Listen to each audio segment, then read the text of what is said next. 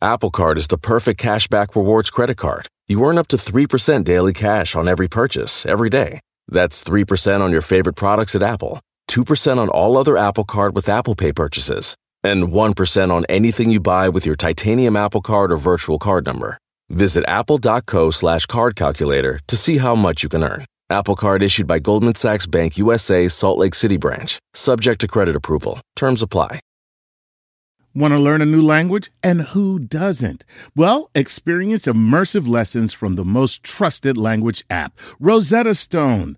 You know you keep telling yourself you want to learn a new language. The True Accent feature even gives feedback on your pronunciation so you can speak the language like a native. Find lessons as short as 10 minutes, making it easy for you to learn anytime, anywhere. Don't put off learning that language. There's no better time than right now to get started. For a very limited time, Star Talk Radio listeners can get Rosetta Stone's lifetime membership for 50% off.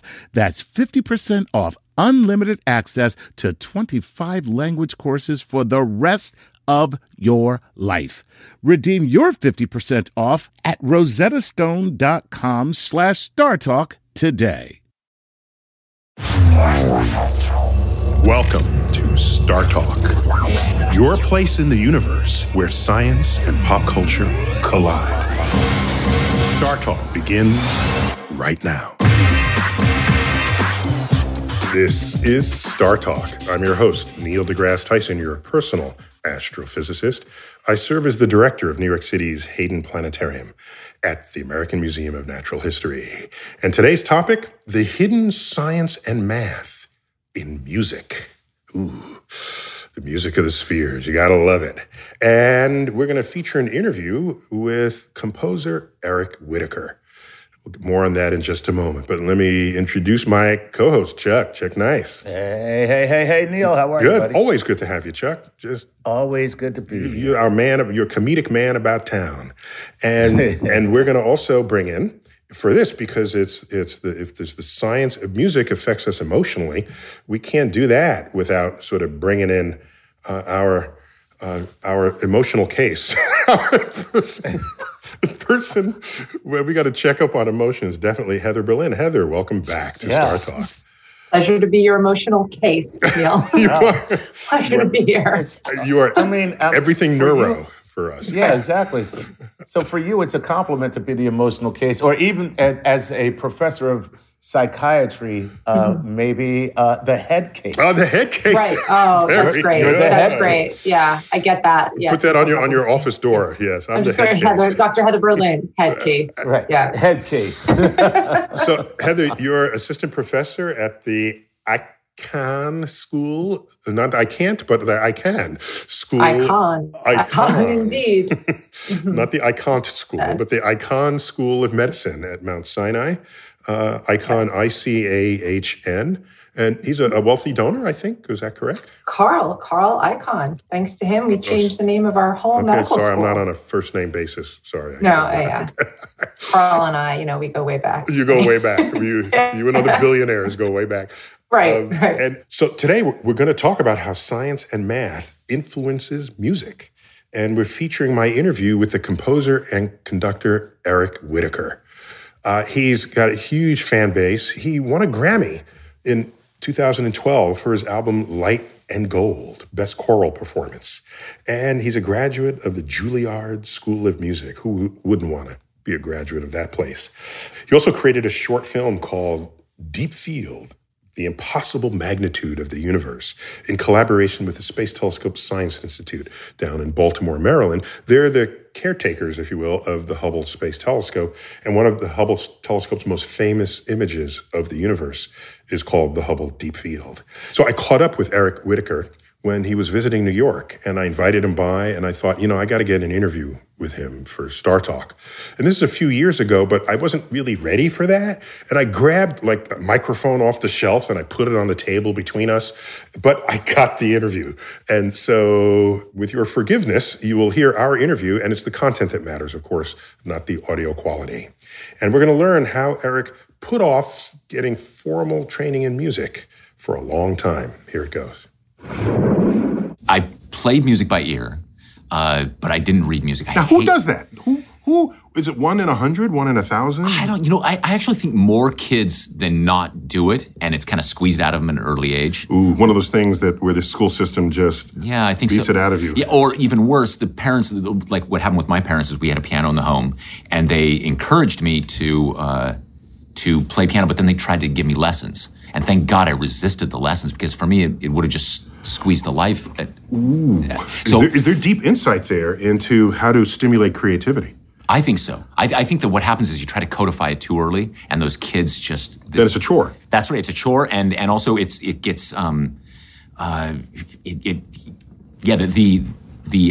aspirational quality of it gets totally taken out, and it becomes by rote.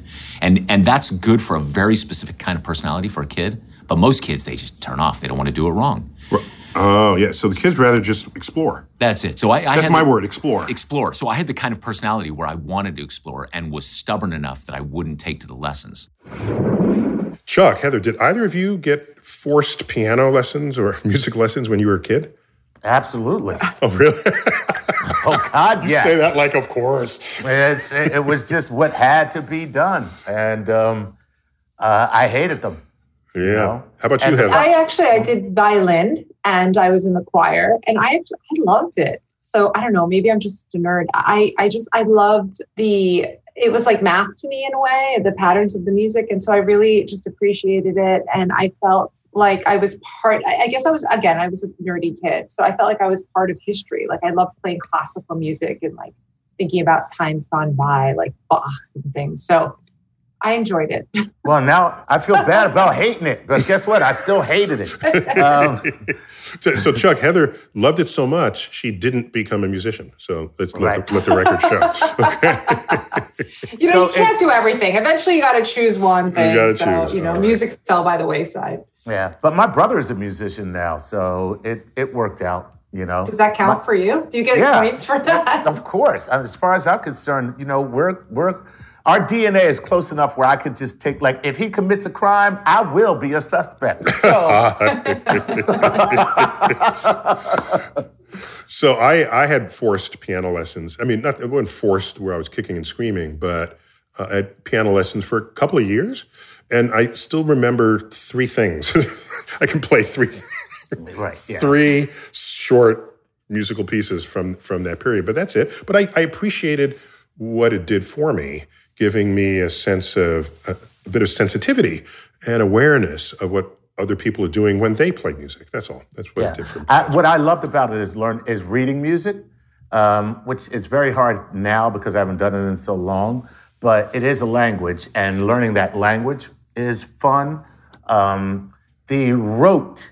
So back when I took lessons, it was rote. That's how you learn. And the lessons were highly structured, and I couldn't take sitting there doing those same exercises over and over and over again. That just drove me crazy. All right, so that means it was a formal training that stuck with you. But Heather, comment on what Eric Whitacre said about the contrasting rote learning and formalized learning with creative learning, where you just might train yourself. Do we know anything about what role that plays in creativity? Absolutely. Just to what Chuck said, actually, what happens in the brain when people are learning or playing music is that the language area of the brain, Broca's area, is actually activated.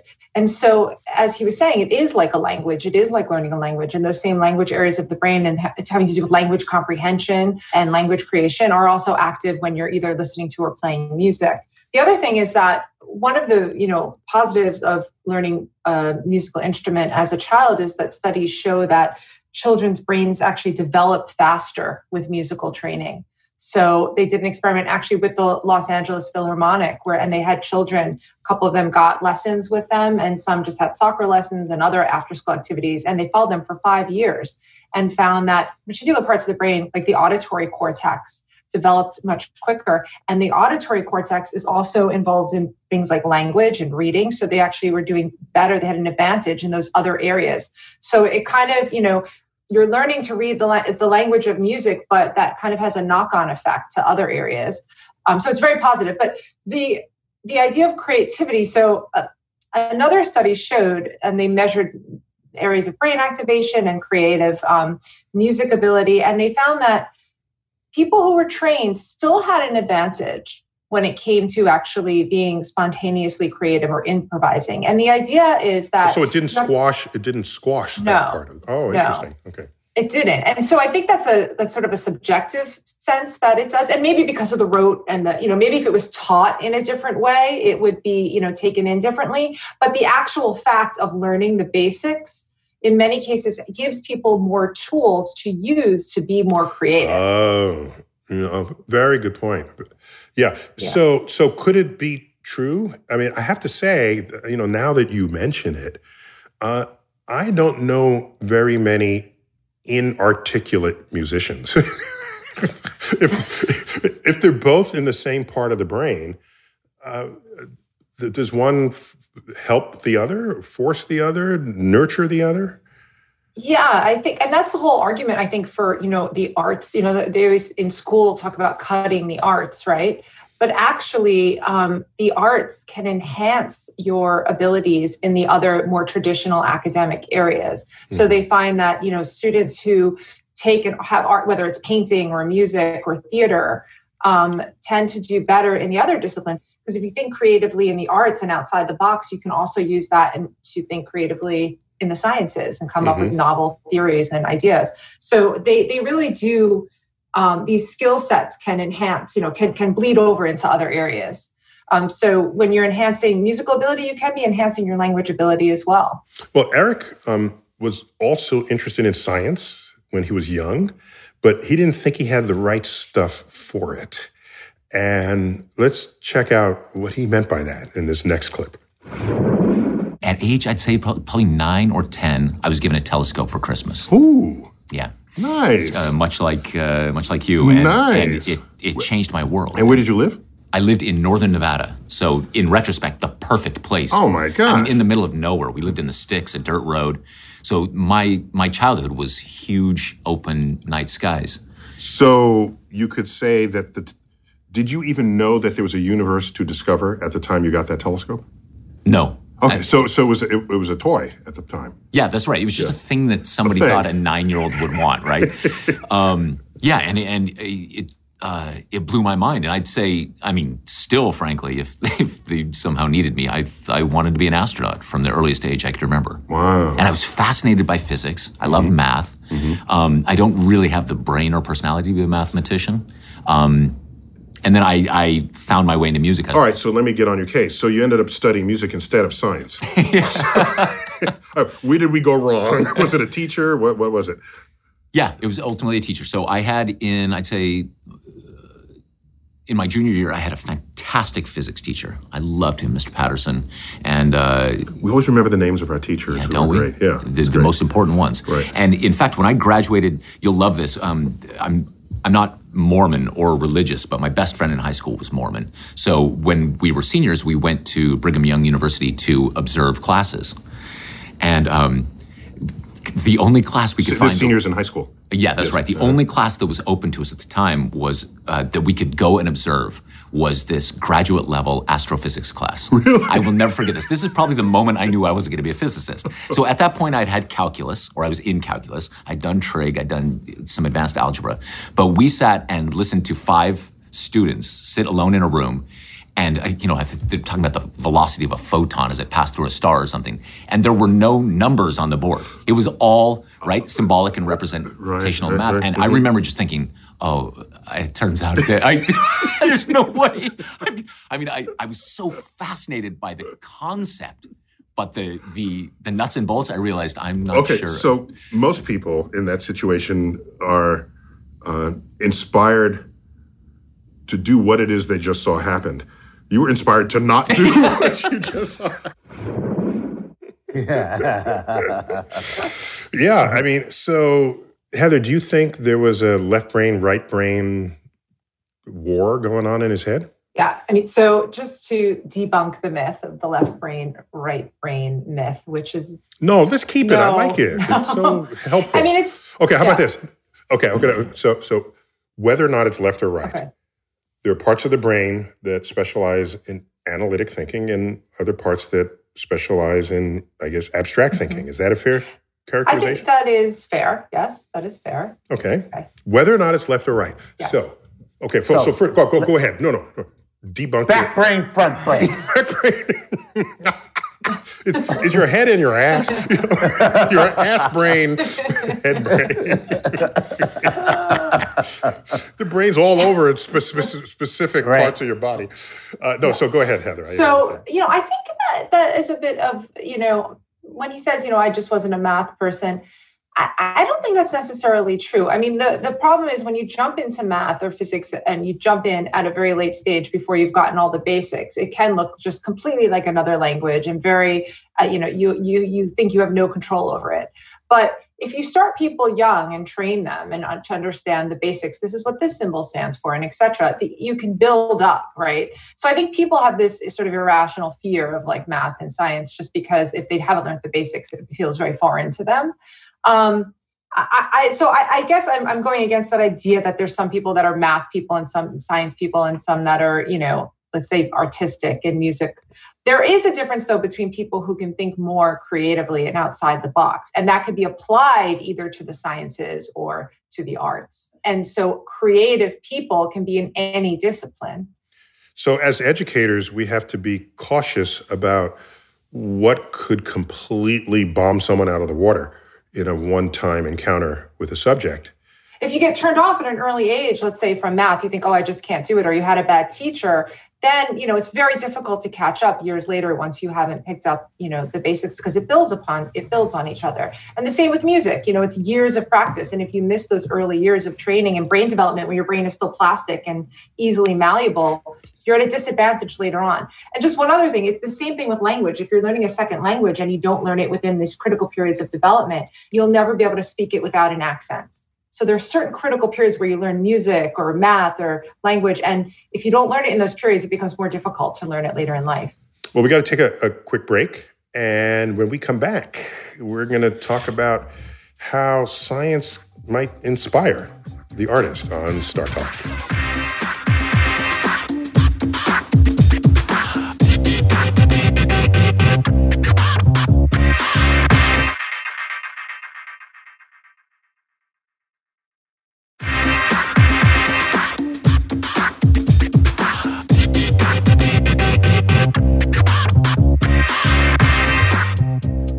Star Talk.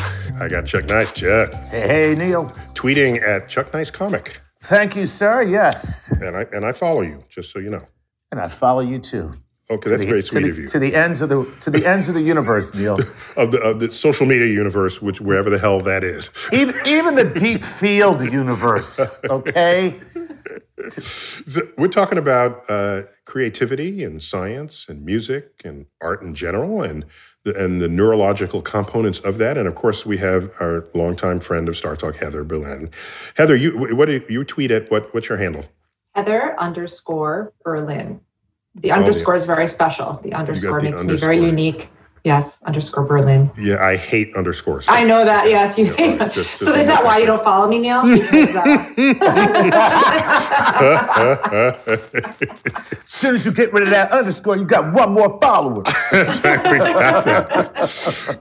Well, we've been discussing how science and math might be embedded in music, or at least in musical creativity. And we're featuring my interview with Eric Whitacre when he had just come through New York, and a friend of a friend knew him, and he agreed to come by for an interview, but it was like on the spot, and I had to like grab a microphone off my shelf and set it up on a table between us. So forgive the quality of the recording, but the content is all there, and ultimately that's what really matters.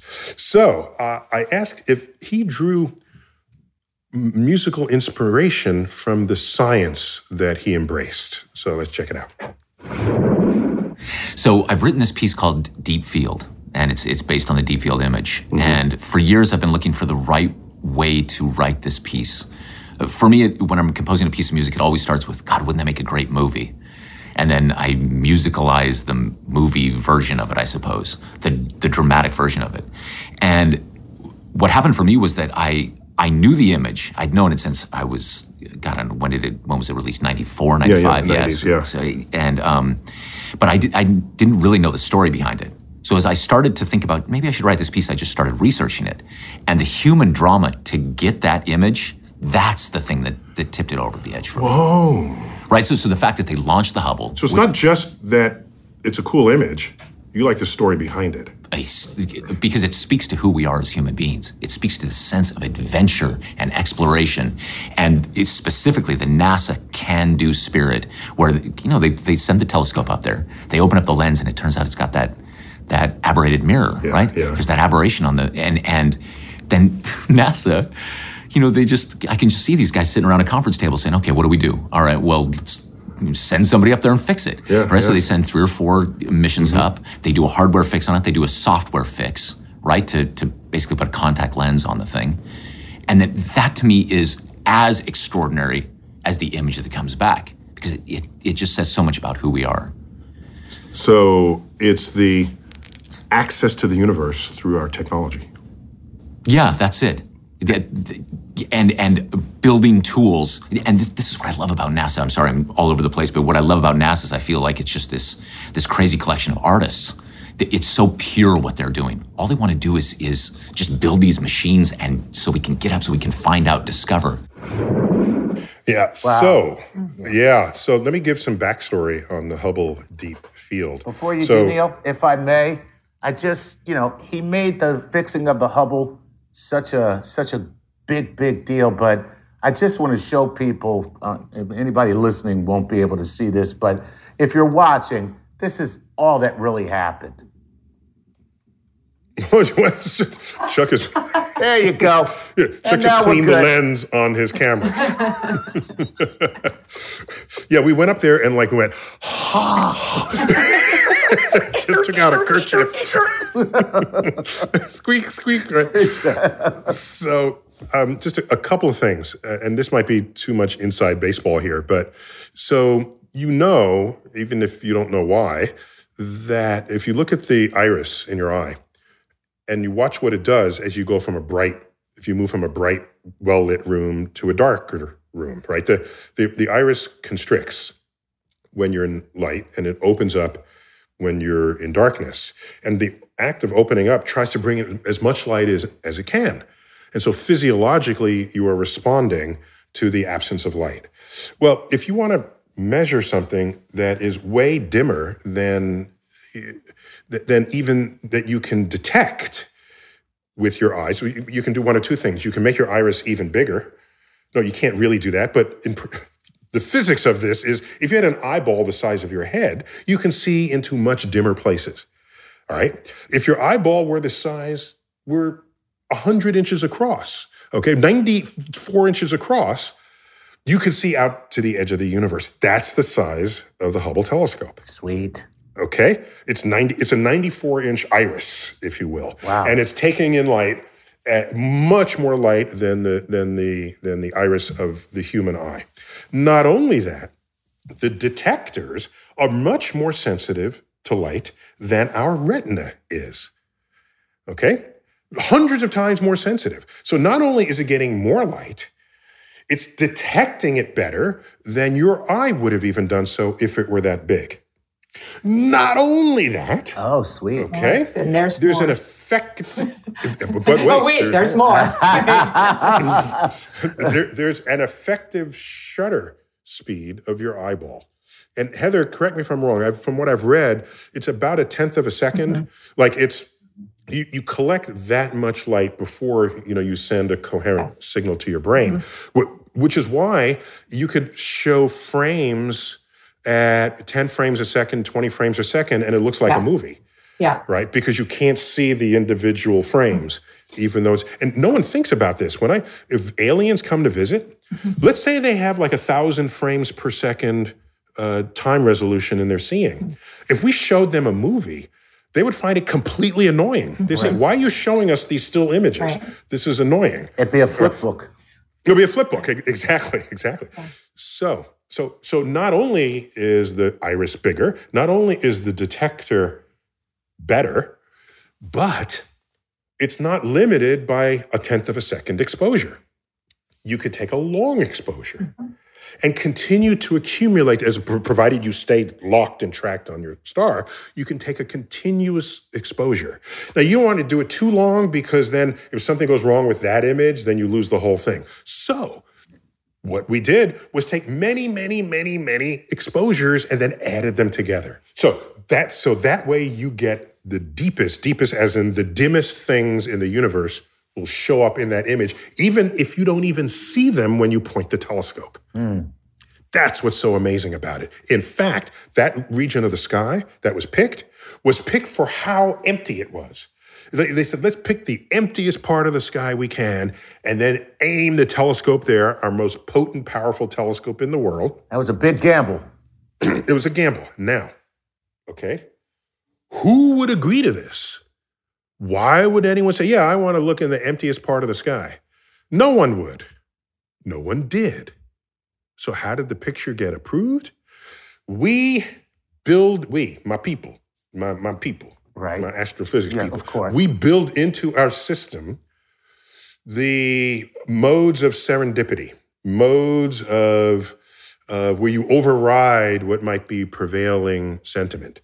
So for every telescope in the world, there's something called director's discretionary time. And normally we compete for time on the telescope and it's got to be peer reviewed and everything, but there's a percentage of the time that the director says, I choose to do this with it and no one can tell me no. Oh, it's the way I make my children compete for my affection. Okay. Heather, you got to work on him about that. We're getting a list of things that Chuck needs help on. Okay. I'll stop at the end. But can I just say what this is so fascinating, what it really sheds light on, so to speak, is just how limited our sensory capacity is, how we're limited by the physical structures that we have, like our eyes and our ears and even our brain. Your human physiology, right. And so what we did is we used our ingenuity to build a better eye, let's say, a better functioning eye. Now imagine if we could build a better brain. How much could we understand about the universe? I mean, unfortunately, the brain is much more complex than understanding how the physiology of the eye and how that works. But ultimately, that's the ideal, right? Because look what we did when we just simply built a better eye. I would love that. That's just AI building on itself. That's what you're saying there. Well, when that day comes, Chuck, the AI makes us their pets. That's about to say it. Who wants that? I want a better brain. I don't want to build a better brain. What good does that do? No, I want the brain. No, we can just plug you into the big brain and you could just become sort of a part of it. We can all just plug in. No, because the big brain would say, I don't want Chuck. I want exactly. Chuck. Why do I want dumbass Chuck as a part of my brain? That brain don't need Chuck. That brain don't need any of us. Chuck. Exactly. Anyway, so I'm almost done with this. Sorry, yeah. So go ahead. I digress. What happens is the director. So the director. Okay. His name is Bob Williams. He said, "Here, I want to do this," and there was some criticism, and he was going to use a lot of telescope time and unpeer-reviewed. He said, "I just want to see what's out there," and so he did it, and it became the most famous picture taken by the Hubble telescope in this tiny patch of the sky. Right. Countless thousands of galaxies right there going out to the edge of the universe. And you might say, well, maybe you just looked on a patch of the sky that's that filled with galaxies. Right. We don't think so because the universe is really... That's what I was about to ask you. Has there been any extrapolation done to see whether or not we just hit a galaxy-dense portion of the sky? Or right. That would be like really... lucky if that were the case. So we say, all right, let's look like over in the opposite direction in another place. And we did that. And so there's several deep fields and they all are statistically equivalent in how rich the universe is. And so the story of fixing the telescope, the story of getting the time to even obtain the Hubble Deep Field mattered to Eric Whitacre. And so let me ask you, Heather, he likes stories. Why? We know stories are important, so I'm not going to ask you our story is important. I'm going to ask you why. There's a number of reasons. I mean, one is that it's ancient. It allows us to predict things, right? Stories are a narrative, and it's a sequence of events, and it allows you to predict the next event. And it's a way to transfer information, right? And memory is tied to emotion, and often these stories are illicit emotions, right? So, but I mean, you're going way back to caveman, like we went over to that pond over there, but there was like no fish in it, so don't go over there. Like that's a very simple story but over time they've evolved, and they also teach morality in many cases as well. So there are moral lessons. There are ways to predict sequence of events, but I think so it's a way of connecting what would otherwise be disparate information into a narrative that then makes sense in your head. Yes, and then often they have some moral to them, or they're conveying information, but they elicit some sort of emotion that again helps us track the information. We remember things better. So does music help with storytelling? Absolutely, because music is, one of the reasons why it's so potent is that it really directly activates these emotion centers in the brain, things like the nucleus accumbens and the reward centers. And so when you tie music into stories, it's just another way to kind of help us not only remember, but appreciate. You even get things like oxytocin, which is a kind of a neurochemical that has to do with bonding and love. And so when you elicit those emotions, that's what every commercial is trying to do. They're trying to help elicit an emotion and a catchy jingle and help you remember it. So, in that case, you buy the product. I remember jingles that I don't want to remember. Yes. That's the other thing. There's certain patterns that stick in your head that you don't necessarily want stick in your head, like Baby Shark, Baby Shark. I just had to do that so that everybody can enjoy that now for a moment. But thanks for the earworm. Right. But so certain things we don't want to remember, but music is such a powerful way. And if you notice in the best kind of musicals, right when there's an emotional crescendo in the storyline, that's when the music comes in, and it just accents that. It's so emotional you can't even use words. You need to break out into song and dance, right? And so it's another So can storytelling help inspiration? Yes. Yeah. I think it helps with, so we all want to solve problems, and we like mystery and uncertainty to a point. But when we feel that there's a possibility of solving something, that excites us. And I think that's what inspiration comes from, and motivation. And that's part of the human condition. All right, we got to take another break. When we come back, we're going to talk about the hidden math in music on Star Talk.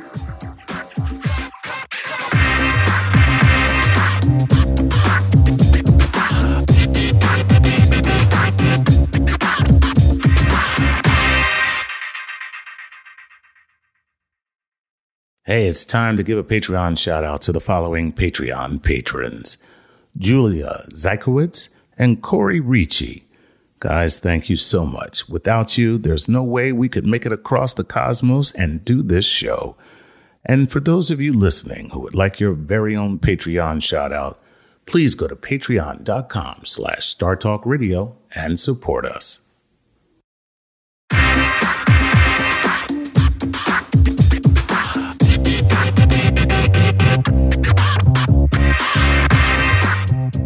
We're back, Star Talk.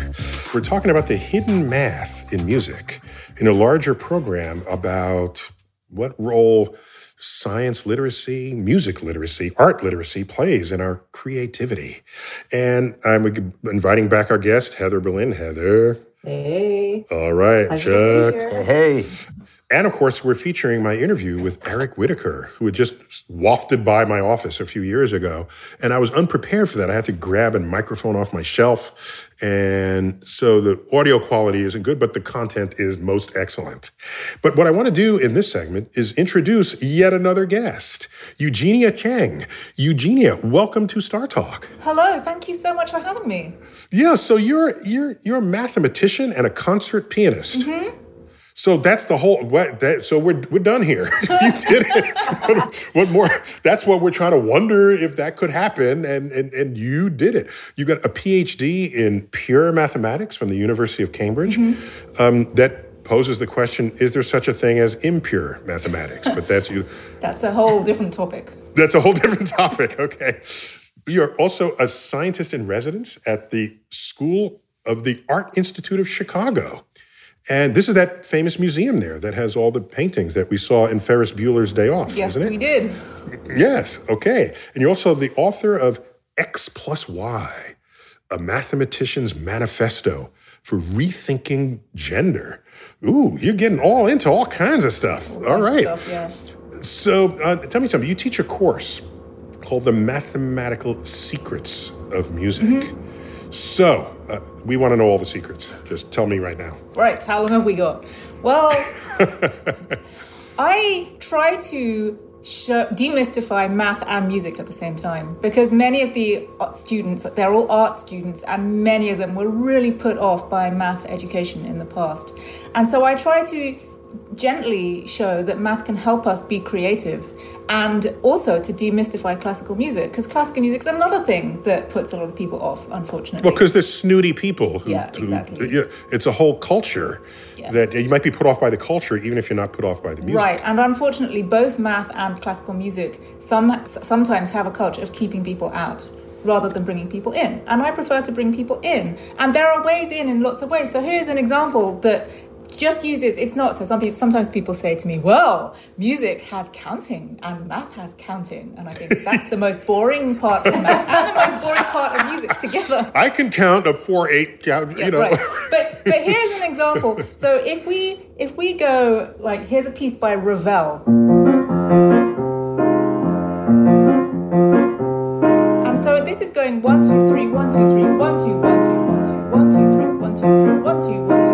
And this is the same rhythm that's in West Side Story. I want to be in America. Okay, but me in America. Everything free in America for a small fee in America. And this is going 1, 2, 3, 1, 2, 3, 1, 2, 1, 2, 1, 2. And what that is it's saying that 2 times 3 equals 3 times 2, which is otherwise known as the commutativity of multiplication in math. And it's that commutativity that is giving us this little catchy rhythm. And so that's just one example. And the thing is that you don't have to know that's the math that's going on to just enjoy the music. And I always say that's kind of true about a lot of the math around us in the world. You don't have to know it's there to get on with your life. And loads of people say, well, I get by perfectly fine without math. And sometimes I say, yes, you do, but I get by better. And so you're saying if I just know what 2 times 3 is, I can play the piano like you do? Yeah, absolutely. That's all. So you just said that. I think I just said that. Yeah, Heather, she just told me that. It's just that if you understand the structures inside things, I think you can get more understanding out of it. Would you say, is this a trend that there's more math being put into musical pieces? It has happened for a long time. So Bach did tons of it. So he used a lot of symmetry in his music, which I think is really amazing because you don't have to know it's there. Like this theme from a Bach fugue. He then just completely turns it upside down, which turns into this.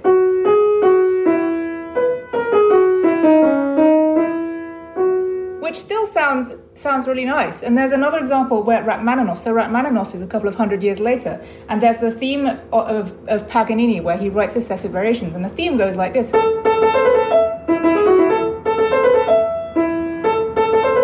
But then, right, so this is da da da da da, and then he turns it upside down. That's a reflection. He goes, and it becomes this beautiful.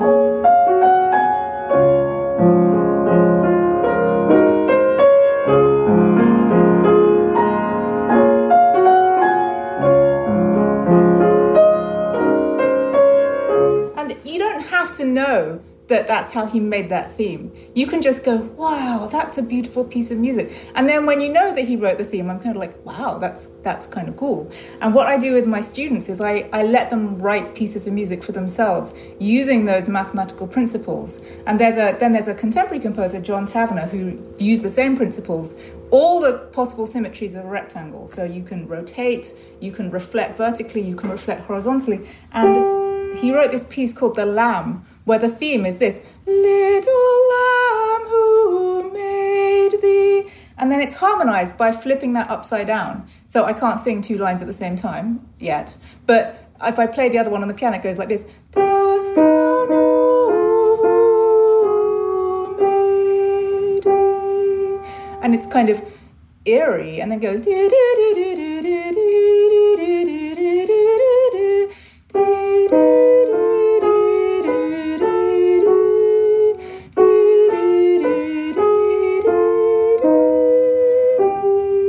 It sounds like there's some dissonance in the very middle of that. Is that me, or is that the way that's No, written? that's right. It goes dissonant, and then it converges. And then it comes again. back together. Right. And Yeah. it's just a mathematical formula. You're supposed to tell Chuck it is in his head, the dissonance. Stop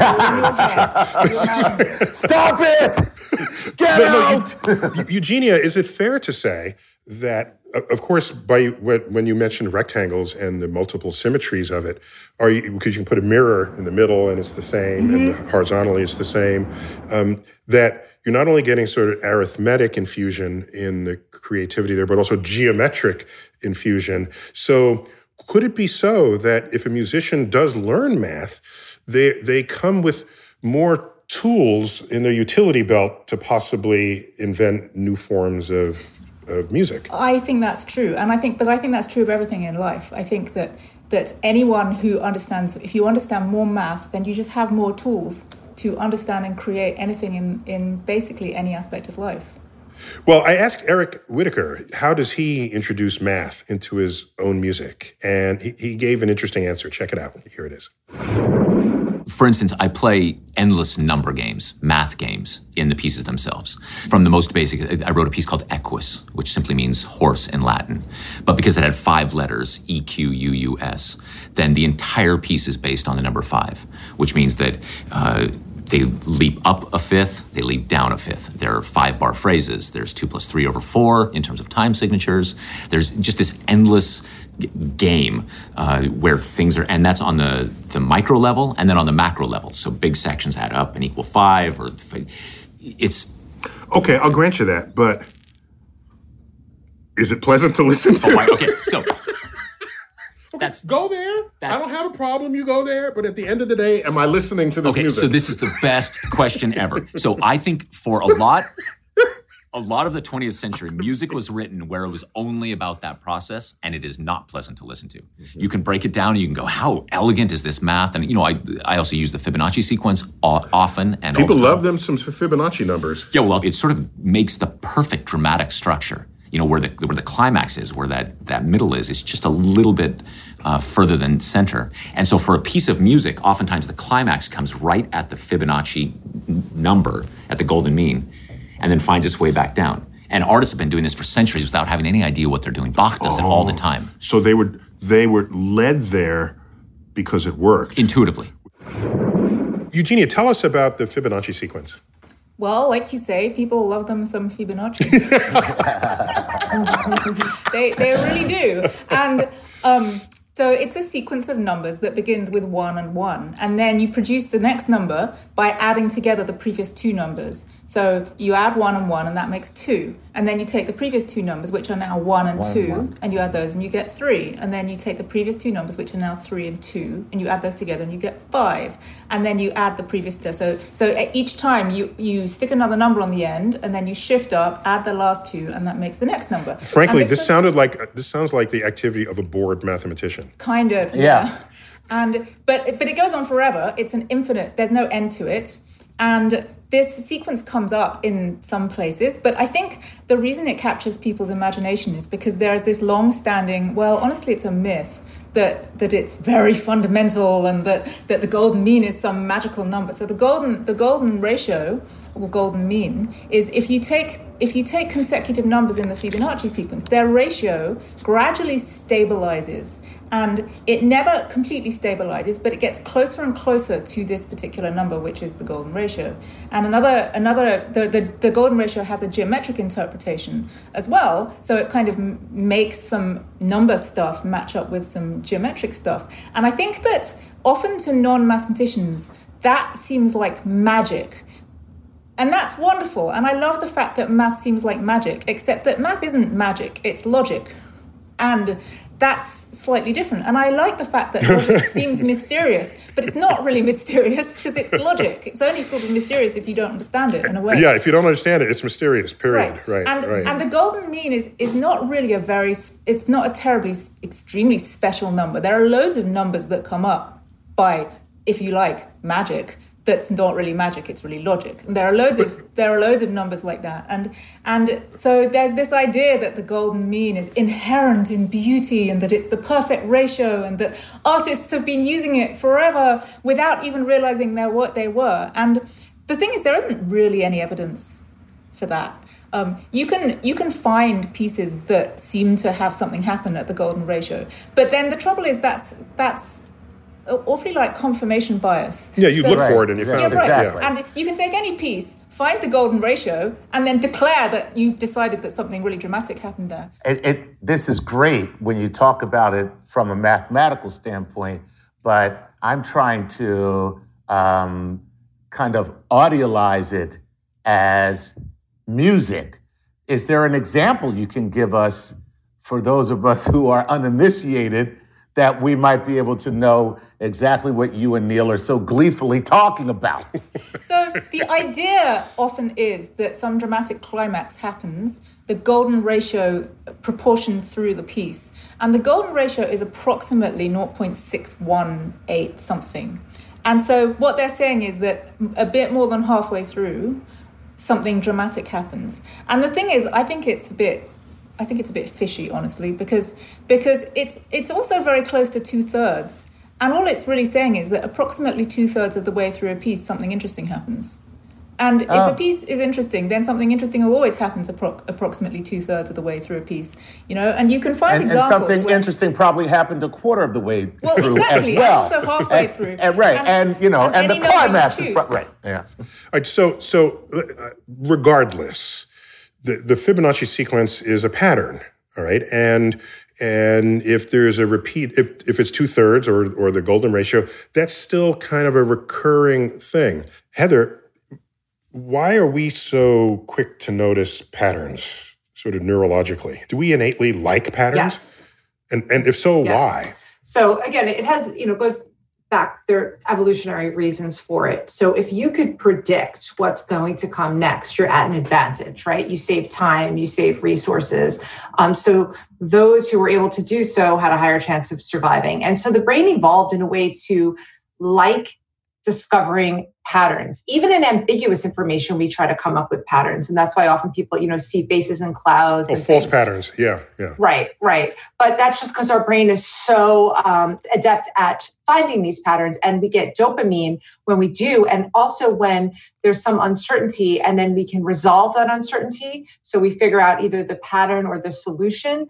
We actually get rewarded for that. We like patterns, but we like a little bit of uncertainty. And I think that's what comes up with there's like this climax and a thing, and how is it going to resolve? And that sort of draws us in, right? There's a little bit of mystery, but and then when it does resolve, we feel this like satisfied and gratified. If it doesn't, some of that very disparate kind of like jazz music, maybe that doesn't have so much of a pattern or that doesn't resolve, some people don't enjoy it as much. I mean, maybe they enjoy it more on an intellectual level, but not so much on that basic basal emotional level. So Heather, you mentioned something I hadn't fully appreciated, that the fact that we so quickly recognize patterns is because we're actually intellectually lazy, right? So if you know a pattern and something has happened before or it's repeating, then you don't have to have a whole fresh new thought to know what the next thing is going to be, because the pattern gives it to you. By the way, we can get into trouble. So it's a heuristic, it's a shortcut to save time. But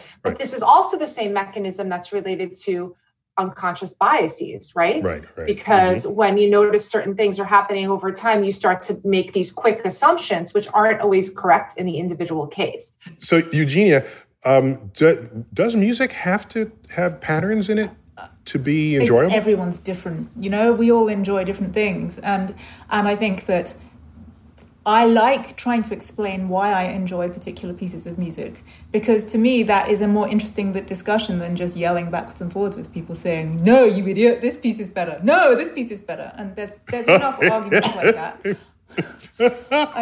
You idiot. And so I personally enjoy music that has really interesting structural patterns.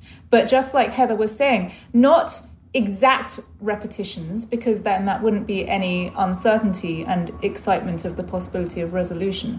And so, for example, there's this piece of Chopin where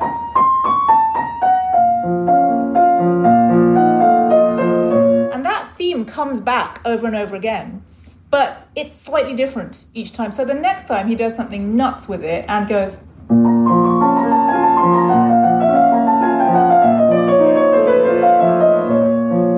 which is basically the same theme, except that he's stuffed 11 notes in, and because 11 just crowbarred it in. Yeah, right. And so 11 is, well, it's various things. It's a prime number. It has no common factors with 6. The left hand is going 1, 2, 3, 4, 5, 6. And so you have 11 and 6 happening at the same time. And you kind of can't tell whether it's going to land. I mean, when I'm playing it, I never know if I'm going to land them both at the same time either.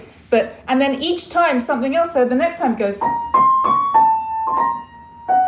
And so it's the same thing, but with a slight twist on it.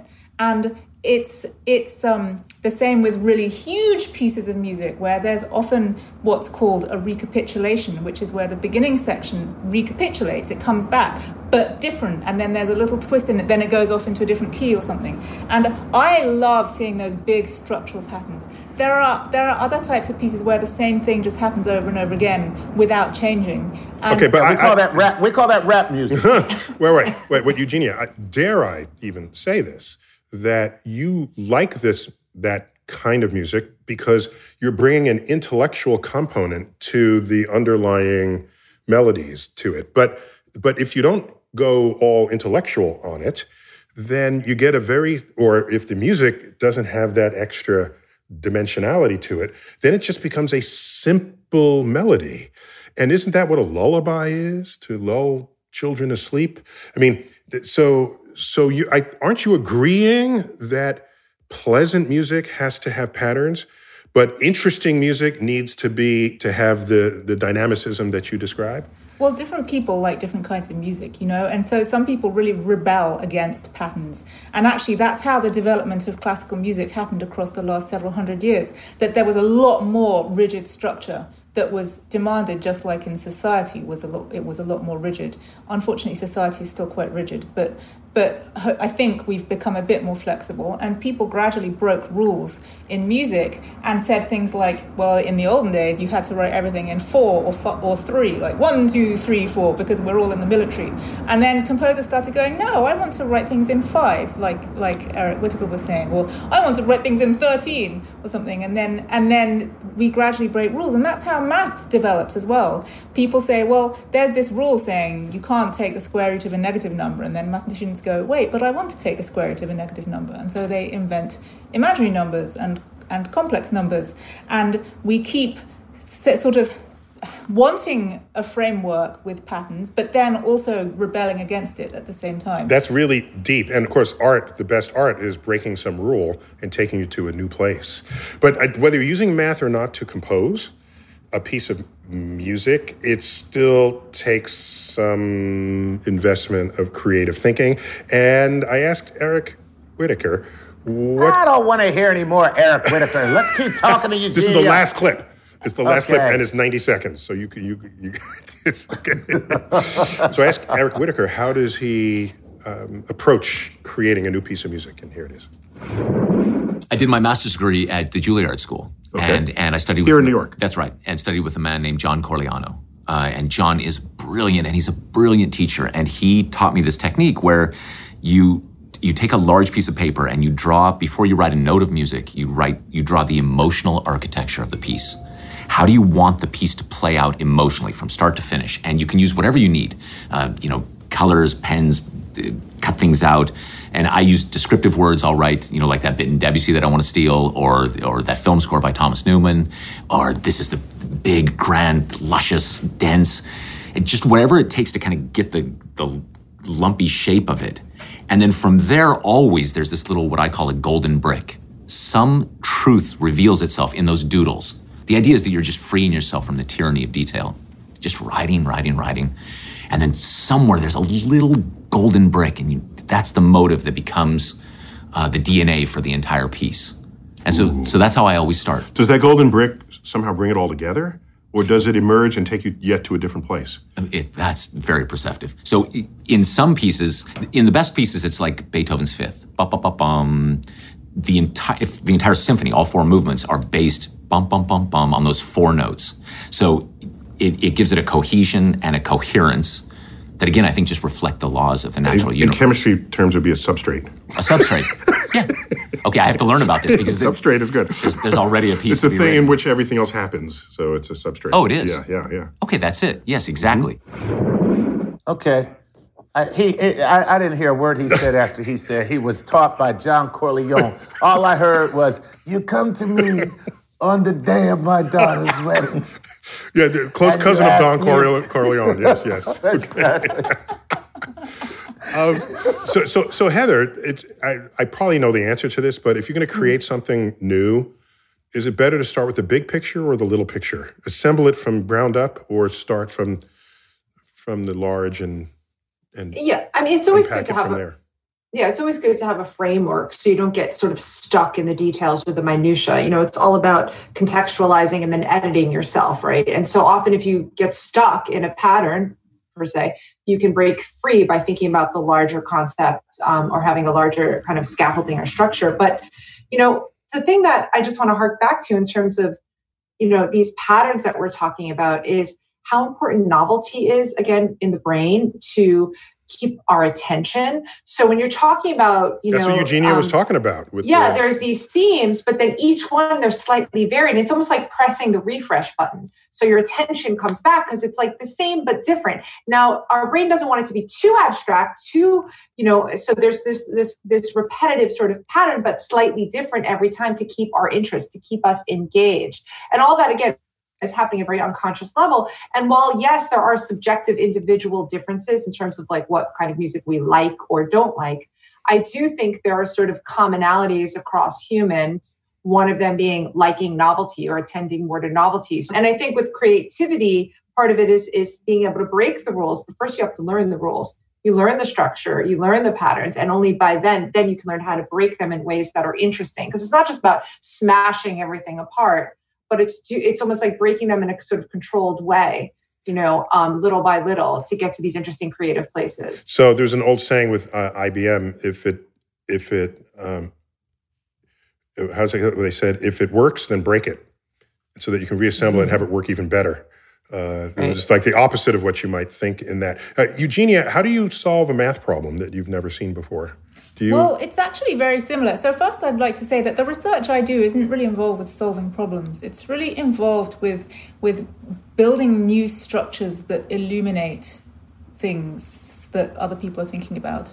And I was very struck by Eric's description of how he starts writing a piece of music, because it felt very similar to me to how I start doing math research, which is definitely not to get bogged down in the details. The details are crucial when you're doing math, because the logical detail is how you write a proof. But when you start, you need a big soaring structure of where you want to go and where you might be able to go in your wildest dream. And you don't know if it's going to work, and you don't know how you're going to put it together. And it really reminds me of the story of how Sir Christopher Wren built St. Paul's Cathedral in London, where he had this dream of building this huge dome, and he just didn't know how he was going to do it. And he just started anyway. And eventually it came to him how he was going to make a structure that was going to be big enough to dominate the London skyline, but not so big that it would overwhelm the inside. But he didn't know how he was going to do it when he started. And that's how I think math proofs start for me. I have a dream of how I want this overarching structure to be, and I sketch it out just to sketch out the broad. And then, just like Eric said, there's often a golden brick or some one idea where you think, oh, maybe that's the one idea that's going to hold everything together. And then you go back and start filling in the details. And then usually 99% of the time it completely fails, and it doesn't work. That's right. But that 1% that it works. You're right. And then it's so exciting that it really, in that moment, it makes it all worth it. Well, Eugenia, we got to bring this to a close, but I'm delighted to have you on, and we'd love to get you back again for another show. Oh, I'd love to come back. It's been so interesting. Oh, we will build a show around you. We have no hesitation to do so. But Heather, always good to have you. Great being here. Thanks for having me. Chuck, always my man. A pleasure. Excellent. And now you have to have Eugenia play us out, as they say. Play us out. Can't leave the show without doing that. Okay, Eugenia, can you play us out? As I say, I'm Neil deGrasse Tyson, your personal astrophysicist, bidding you to keep looking up.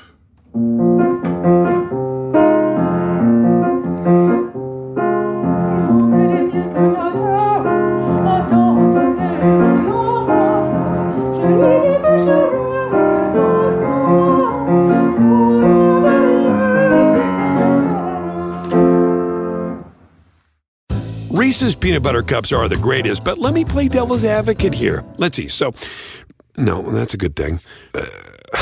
That's definitely not a problem. Reese's, you did it. You stumped this charming devil. Listening to your favorite podcast? That's smart. Earning your degree online from Southern New Hampshire University? That's really smart. With 24/7 access to coursework, no set class times, and dedicated student support, you can go to school when and where it works for you. Low online tuition means you can even do it for less. And dedicated student support means we'll be with you from day one to graduation and beyond. Join a community of learners just like you. Go to snhu.edu today to start your free application.